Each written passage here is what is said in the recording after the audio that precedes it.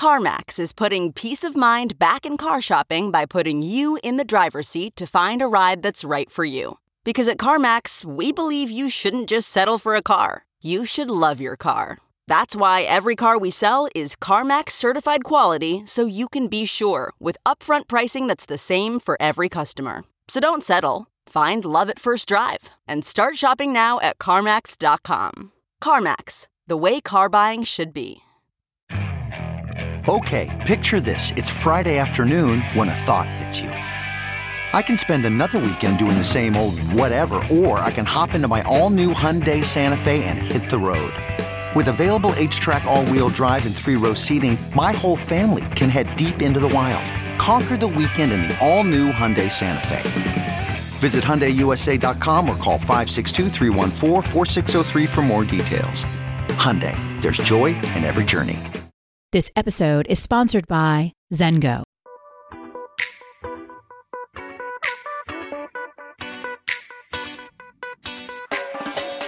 This is the Hash Podcast. Stay informed with the latest on Bitcoin, ETH, the metaverse, Web3, and more with stories that matter to the crypto world.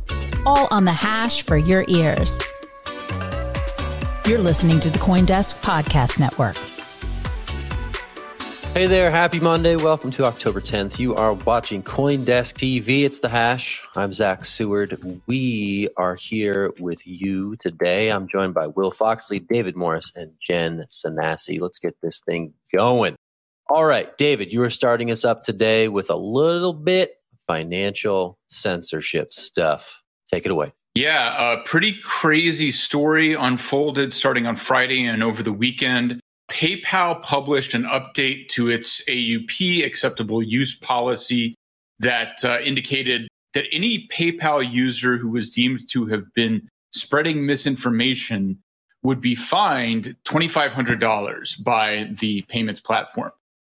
Very quickly, PayPal issued a statement that claimed this was an error, that this policy was never intended to be implemented. We can discuss that.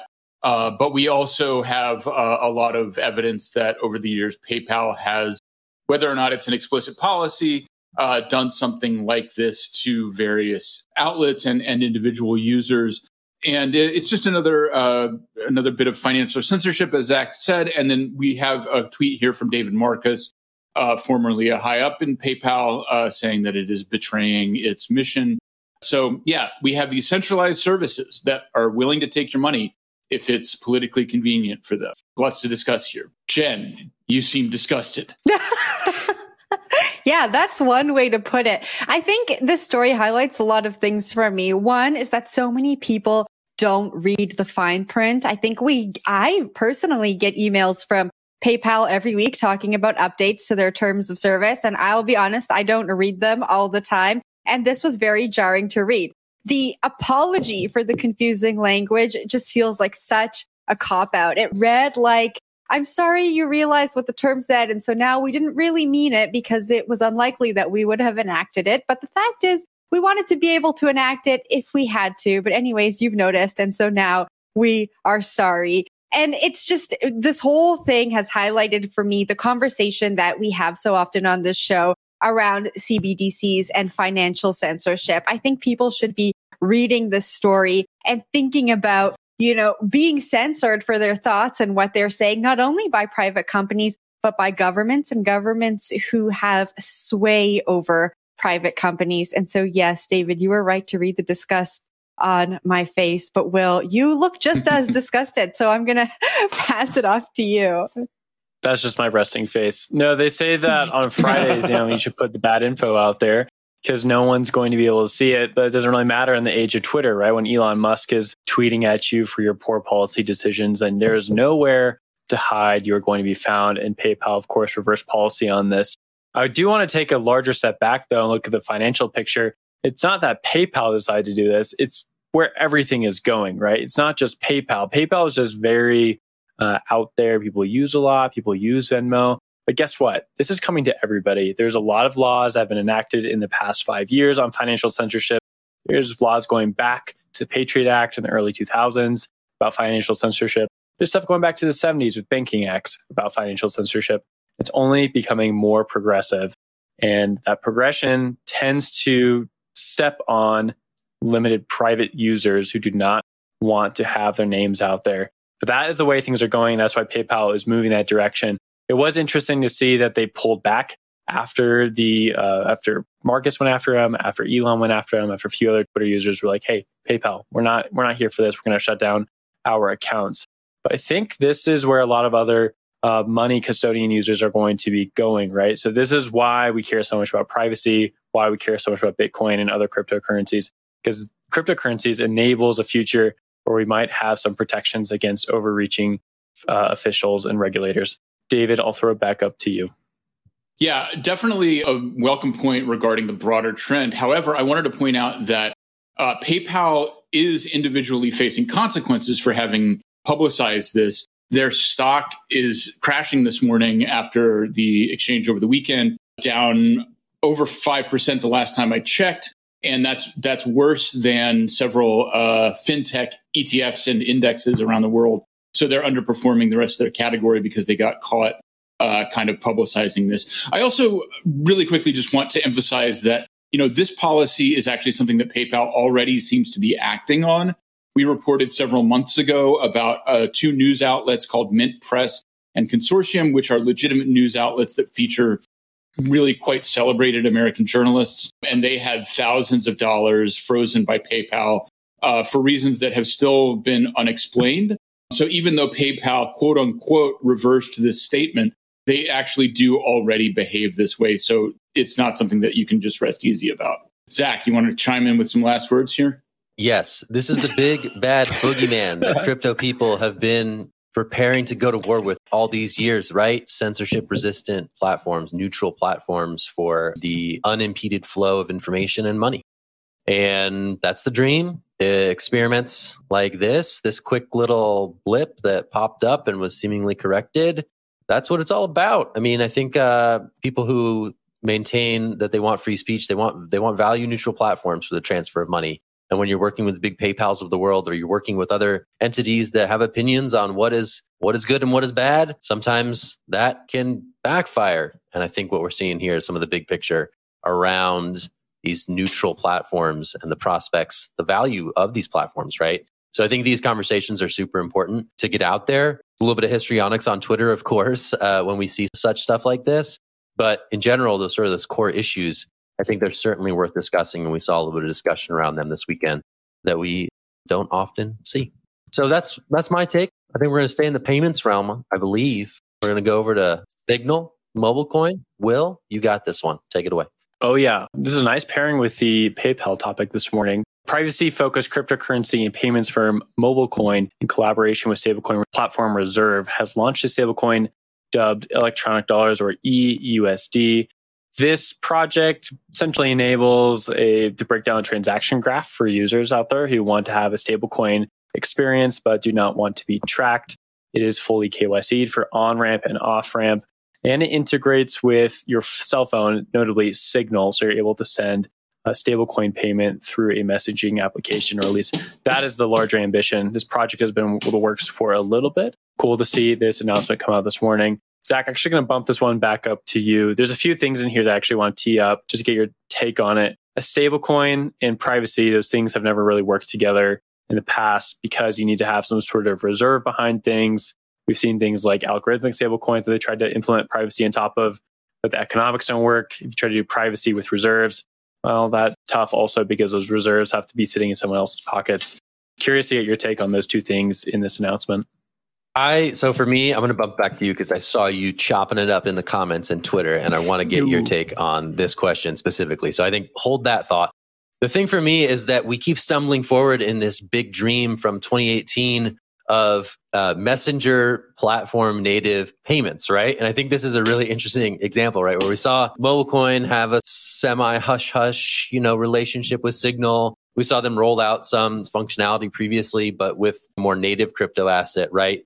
So the idea that a stablecoin is entering the picture, I think is really important for, again, this stumble to the finish line of can we get payments in messaging platforms. I think that really stands out as big. But Will, I want to toss it back to you because you mentioned sort of the KYC stuff. is it really private payments if these are known parties interacting with each other? Is this being sort of like overly hyped as a privacy alternative? I think it's a great step forward to making, payments and messaging apps easier for folks. But on the privacy angle, like, I'm very curious for your thoughts, because I saw you asking some pointed questions about that over on Twitter. Yeah, just the first part there really quick. We had the Telegram announcement last week where they had the limited ability to trade OTC on Telegram, right? And that's a huge ambition for a lot of crypto users, is the pairing of messaging applications and crypto. So that's notable. But to the privacy question, I think there's still a lot of information we need to understand if this is actually something that's going to work. Claiming to have a private stablecoin, that would really turn the tables on everything in crypto. That's a huge ambition. And from this announcement and what we see right now, this seems to be an ambition, but it doesn't seem to be much more than that. There's some information in there that does show that there's some privacy elements in here which are great. There's implementation of zero knowledge proofs, sort of break up the peer-to-peer nature of these things. So only you have the information about your transaction and nobody else does. The counterparty, of course, that you're sending money to would have the information on their side, but there's not going to be some over-governing body that can look at all your transaction history. The issue with a lot of these private stablecoins, though, is the reserves, right? Like, I need to have $1 somewhere to back up that stablecoin. And if that dollar is in someone's bank account, it necessarily has KYC information around it. Government probably can get its hands on it. And what does that mean for your electronic representation of that if it's stolen or if it's taken or if it's just sitting there separated away from your transaction? It can mean a whole host of things. Doesn't necessarily mean that it's broken, but doesn't mean that there's necessarily true privacy. And they even say at the very end that they have on and off ramp KYC. So this project is both private and fully KYC. And to a lot of people in the privacy camp, those two things don't work together at all. So it's almost funny. To some people, they say, well, you can have that. You can have a little bit of both the best of both worlds. I don't necessarily agree with that. Yeah, I would tend to fall in the camp that thinks that, like, at least in theory, there is a middle ground here that might work in terms of on and off ramps that are KYC'd, but transactions that are obfuscated. I have a totally different concern based on reading this story, which is that MobileCoin runs on its own blockchain and its tokens are bridged to Ethereum. One of the things that we've learned over the past 2 years is that, at least on its face, is a terrible idea. Bridges get hacked all the time. Wrapped tokens ported to Ethereum are not safe. And the question, I guess, that I have for probably Will again is, the MobileCoin blockchain does not seem to store the value, but it still seems to be a serious risk if it's a bridge that is interacting with Ethereum and other chains only through wrappers. So I don't know if there's anything on the roadmap that you can talk me down with, but that to me seems almost more of a concern than anything else. Yeah, I think that's a spot on observation. Bridges are really tough. And Vitalik, co-founder of Ethereum, has even mentioned this in a very large blog post on the subject about how bridges might not be feasible in crypto because you don't have very good economic guarantees around them. They're liable to be hacked. You don't know where your asset is sitting. Is it in one blockchain or is it on the other? Who's going to recognize it in the event of a hack? Which blockchain has more sovereignty than the other? There's a whole host of questions that we still need answers to in order to allow bridging. That being said, bridging is a pretty useful technology, and that's why we've seen it pop off so much. Of course, that has led to just even more hacks. So it's sort of a tough pickle to be in. David, just to wrap up your question, I just don't really see the need for bridges at this point. Maybe they need to get some sort of like reserves into the project, need to get dollars, some volume into the project. But I think it is like a pretty finicky spot to build on top of. Jen, I'll give it to you, though, for any last comments. Yeah, I also had a question for you, Will, based on the KYC and transactional data. Could we think of this as, how we interact with the traditional banks? Like, we're KYC'd, we can make transactions, but not everyone who we transact with can see the transactions in our bank account. Is that how we can think about this project as we kind of sort out all of these other finagly things that we've brought up during the segment? Ostensibly, yes. I think it's one step up from there. In fact, that the people who are issuing the tokens can't see your transaction history either because it does go through a zero knowledge proof. But I think we need a little bit more information to say that total certainty, right? Because we don't always know. There's these governing bodies that are somehow involved in this MobileCoin creation and the minting of these tokens.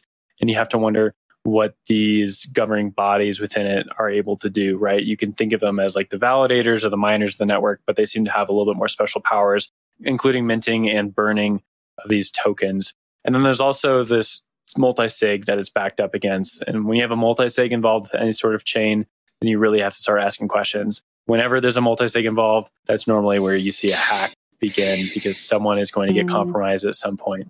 That's why you can't really build on top of them. That being said, I think there's more information to come on the story in the near future. So I look forward to more of those developments. Zengo Crypto Wallet is an on-chain crypto wallet with no private key vulnerability, leveraging advanced cryptography called MPC, which, until now, has only been available to multi-billion-dollar institutions. Zengo is the most secure Web3 wallet and the best place to keep your digital currency, NFTs, and assets secure. It's also fully recoverable using the wallet's biometric recovery kit.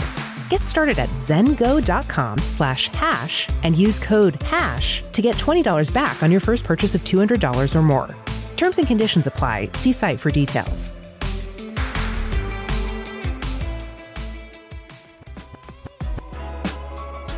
Welcome to CoinDesk's Women Who Web3 podcast, your weekly podcast celebrating women supporting women, investing in women, and bridging the gender gap in wealth through Web3. Each week, we'll be learning from powerful women sharing their insights on topics like creating belonging and inclusivity in the digital spaces, the metaverse, building prosperous Web3 projects, investing in cryptocurrencies, and building wealth. And we have how-tos from founders and builders who have been there and done that, healing sessions to give you the power to overcome imposter syndrome, and everything you need to level up in your crypto journey. At the end of each podcast, stick around for some Zen with a relaxing meditation to center you after absorbing all the stories and the knowledge. I'm your host, Cams, and I'm on a mission to empower women across the globe to unlock the unlimited potential and earning power inside themselves through Web3. Whether you're just crypto curious or a crypto connoisseur, this podcast is for you. Let's get it. We're talking about Huobi, big crypto exchange, big player in the Asian crypto markets. They seem to be about to be acquired. Terms of the deal not disclosed, but About Capital is the reported buyer. We're going to see what happens with this one. But Huobi is definitely a major force in the crypto markets, especially, again, in Asia. And the fact that they're changing ownership here and now, interesting and worth remarking upon. I'm going to toss this straight to David for his thoughts. I got to say, I actually don't have a whole lot of insight here. It's just a testament to the fact that there is still demand and interest and belief in the long-term viability of these platforms. But we don't have a lot of information to go on here. Although we do have some speculation I saw in the subhead. I'm not sure what we're talking about or not talking about. But there is some suspicion about different players being involved in this that we will be sorting out in the coming days. But as far as the acquisition itself, I believe that there might be more personal motivations behind this than business, but I think we're still sorting some of that out as well. So I'm honestly not sure what we're supposed to say or not. I'll grab it from there, David. I remember back in August, we were talking about the rumors that were swirling that Sam Bankman-Fried might be acquiring Huobi Digital. And then he was like, nope, those are just rumors, not going to happen. And now here we are. Talking about the story again. I wonder what the platform will look like under new ownership. They say that the team is going to stay the same. There's going to be no change operationally. Business team is the exact same. But we're seeing a lot of exchanges, look at different business models to try and get through the bear market. So I wonder if we're going to see, Huobi follow suit. Zach, I don't know if you have any intel on that. Yeah, I'll tell you what we can say. Justin Sun, there's a Justin Sun angle here, people. Justin Sun is out there on Twitter saying, I'm an advisor to this new thing and I'm going to be involved, and always love to see Justin involved. So I'm going to throw it straight to Will for his initial thoughts. Anything, in the tea leaves that you're reading, Will? What do you think? Anything with this man involved, I'm just so uncertain about. He sticks around, though. We got to give him credit. Thank you for not being ironic, Will. I think we're confusing listeners here. I do love the fact that he's involved somehow. Again, we keep talking about it on the show, so let's keep that going. I want to talk about Huobi actually really quickly. It's a top 10 exchange by volume according to Messari data. Used to be a little bit higher, and the reason that they've come crashing down during a bull market is because the competition has become very stiff. Think of all the exchanges that have done very well the last few years. Binance, number 1, Coinbase still doing very well. FTX, new riser. And then there's a host of other exchanges that are also competing for that daily spot volume that people are trading on. Huobi, still doing great, has been around for quite a while. The thing that really hurt them last year, however, was China cracking down on Bitcoin. China had made so many proclamations about Bitcoin, made so many proclamations about banning it. And then in 2021, it actually seemingly came true where they banned not only Bitcoin mining, but also peer-to-peer trading of Bitcoin and other cryptocurrencies. They tightened down on a lot of exchanges, a lot of pools. A lot of teams decided to move outside of China. And now it's to the detriment of teams like Huobi, which were necessarily very built and ingrained in Chinese society and Chinese tech culture. Now they had to find a new home. And that's not great to be moving during a bull market that puts you behind everybody else by quite a bit. Might be a reason why Binance moved a little bit earlier, right? Binance used to be largely China-based, but they hopped all over the world. And because they left, I think it helped them out a lot during the bull market. They didn't have to put up with any regulators coming down, knocking on doors. For Huobi, they moved out and looks like they're trying to get more capital so they can go global, so they can follow up on what Binance and other exchanges have done by moving into global markets. So we'll see if Huobi can pick it up. Really tough to do that during a bear market, but we have seen some comeback stories before. So we'll have to wait up and see. Zach, I'll bounce it back up to you.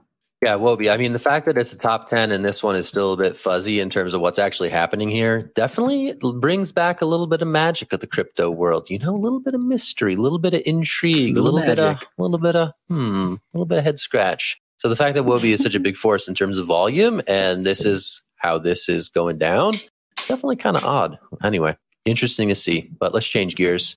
Let's go to the metaverse. Jen, let's go to the metaverse. Let's go to the metaverse.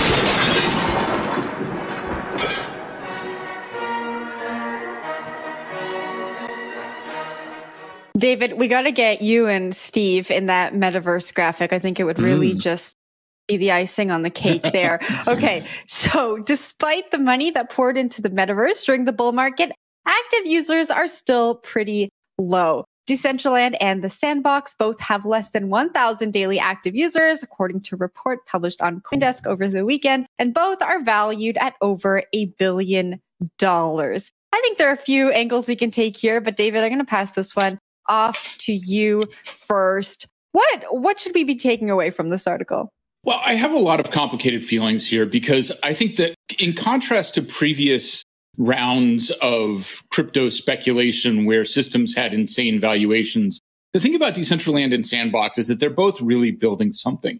And Sandbox in particular has been inking a lot of deals where brands and big famous artists are going and doing stuff in that realm. And it is definitely surprising to see the low numbers of users. However, it's important to keep in mind that Sandbox particularly is right now just in one of its open beta seasons. So it's actually not totally in full production yet. The other thing that I want to mention here when we're talking about valuations is that these are not valuations based on equity in companies. These are token valuations. And I don't know the exact numbers, but with token valuations, often they include big blocks of tokens that are still held by the companies themselves. So those calculations are not always considered to be entirely accurate total market caps, simply because a lot of that liquidity is not out there. So, just a side note there. But there is still a valid argument for long-term valuations that are way higher than the active users right now. So it's not a complete delusion. It's definitely still in the realm of delusion. But Will, I saw your hand up. Yeah, I like that you brought up some critiques to the information we have right here. I think the token part is huge. Oftentimes what we see is people take the total supply or expected future supply of a token, multiply it by the current price, and then you have some sort of valuation. Well, we all know that's not really true. Prices move all over the place. If you're going to sell a large holding, well, that price would move a lot. So we don't quite know what these networks are valued in terms of tokens. It's over $1 billion, but probably not worth that much. And that's okay, right? Like startups, it takes a while to be worth even $1 million, let alone $1 billion. I think there's a lot of building to go on still. Just to flip it on the other side, though, some critiques here. I would be interested to know some information against other networks. So the information from DappRadar included in this article says that they have about 38 transactions on the smart contract per day. Well, I'd like to see that comparison against another project that's a little bit smaller, but still people are hyped on, right? Like maybe there's a comparison there.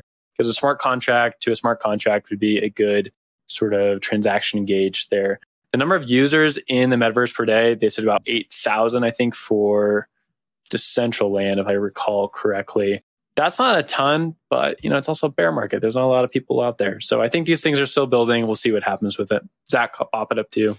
Yeah, I mean, generally speaking, Web3 numbers are really small in terms of users, right? I mean, some of the bigger apps in the space are only seeing something like 15,000 daily active users. And that is according to the same, source of data on this one. So if you look and you sort of look at the number of people who are using this stuff on chain in terms of which smart contracts are being used, whether that's an NFT marketplace or a game or a metaverse, they're still pretty small. And that's worth reckoning with. Is it 38 daily active users? That seems really small. I trust that it's a small number. And I think what we need to figure out is, okay, is this small because there's poor product market fit? Is this small because the path to onboarding and using a wallet to interact with Decentraland is difficult? I know there's a way to interact with Decentraland without using your MetaMask, right? So I think there's a lot of sort of user interface and user experience questions that this really brings up. Yeah, for a lot of these decentralized applications, the elephant in the room is that there's not that many users. We're talking about thousands or tens of thousands relative to the millions or hundreds of millions that mainstream tech services are seeing. So that to me is sort of where my head is at when I see a headline like this. It's also a bit too good to be true for all the haters, right? It's like, it's an amazing headline to latch onto and say, oh, it really is a grift. And I think that's what we're seeing with this article really resonating with a lot of folks. But David, I'm going to toss it your way. Yeah, I just wanted to clarify one thing that you brought up, which is we have two different numbers here. Will pointed out that, again, I'm not sure if it was Decentraland or Sandbox, but one of them had 8,000 people per day actually logging into the interface, so experiencing the world. The 38 number is for actual contract interactions. So, Zach, as you said, people who actually plug in their MetaMask wallet, they buy something within the system, they do something that has a token cost. That's the much lower number. There's a lot that you can do in these systems without that contract interaction. So I think that's very important to keep in mind when we're looking at these numbers. All right, we'll leave it there. We're going to rebrand the Metaverse Minute to the Metaverse Minute because it's small. Anyway. Wow. Very nice. Good times. Good times. We'll be back for the show tomorrow. Thanks for watching The Hash. Check us out on the podcast network if you haven't already. Great stuff over there. Good shows. The Hash is just one of them. That's it. We'll be back tomorrow. I'm Zach. That's David. Jen. Will's here. Peace out to you all. Have a lovely day. We'll talk to you soon. Bye. You've been listening to The Hash on the CoinDesk Podcast Network. We would like to hear from you, so if you have any questions or comments, please reach out to us at podcasts@coindesk.com, subject line, The Hash, or leave us a review on your favorite podcast player. Thanks for listening.